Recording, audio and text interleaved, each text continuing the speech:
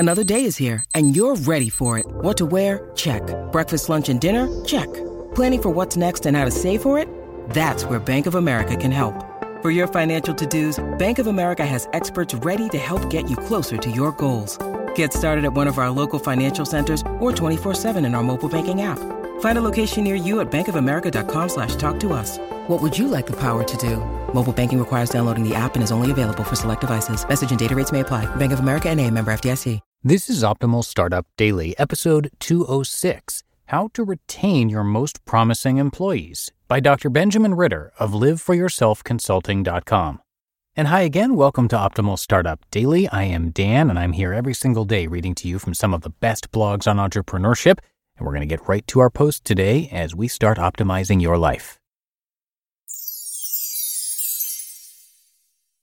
How to Retain Your Most Promising Employees, by Dr. Benjamin Ritter of LiveForYourselfConsulting.com. Think about one of your most promising employees.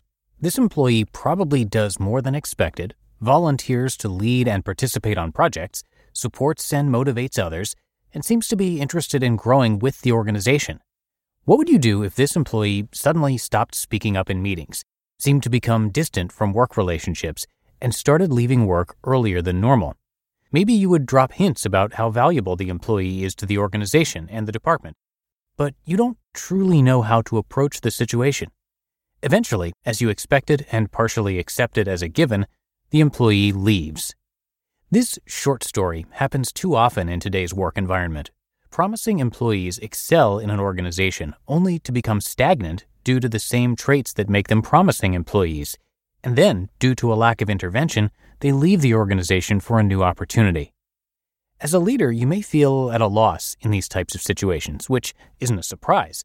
I'd feel confident in saying that most organizations do not train their leaders on a consistent and effective retention and talent management strategy, especially for disengaged, promising employees. This may be partially due to the belief that promising employees will leave to grow in their career. Other jobs pay more, or have better benefits, or offer more growth opportunities.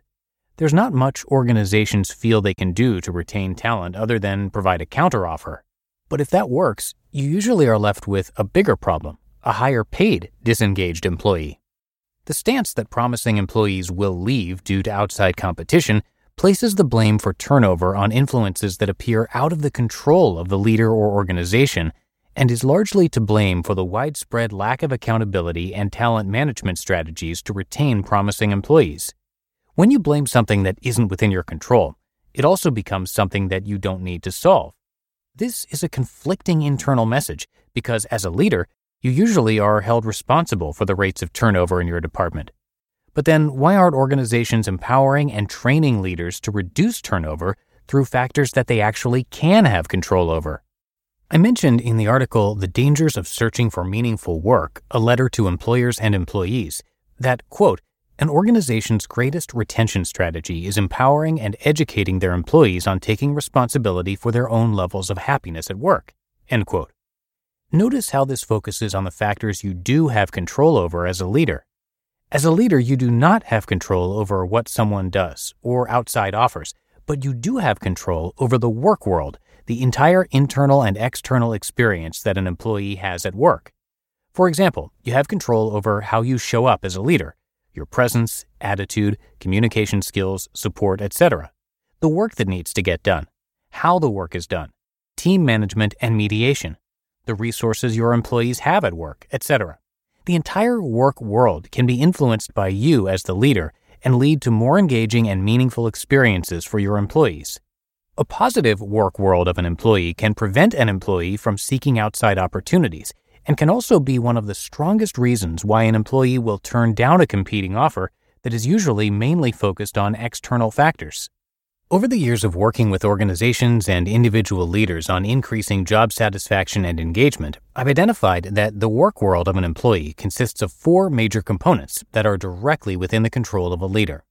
The work world consists of trust, the environment, actual work assignments, and meaning, and they combine to create the team model, TEAM, of managing to motivate. T for trust. Trust is the feeling of safety and support between the employee, yourself, and the organization. What have you done recently to show that you care and trust your employees? E. Environment consists of the resources your employees have to do their jobs, the social context between coworkers, and interactions with customers. Do your employees have the tools they need to do their work with ease? Have you oriented teams, workspaces, and mediated conflicts with a focus on the social dynamics of the department?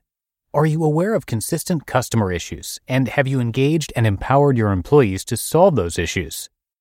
A. Assignments are the actual work that employees have to complete. Are you aware of the work your employees are doing, what they enjoy doing, and what they dislike doing? Have you personalized the work needed for your department to fit the preferences of your employees? M. Meaning is the purpose or connection employees feel toward their work. Have you discovered the reasons why your employees work in their jobs and for the organization, and do you communicate and reinforce those reasons in conversations with your employees? Have you shared the meaning you feel behind your work with your employees? The team model is focused on providing a simple process for leaders to positively impact the work world of individual employees.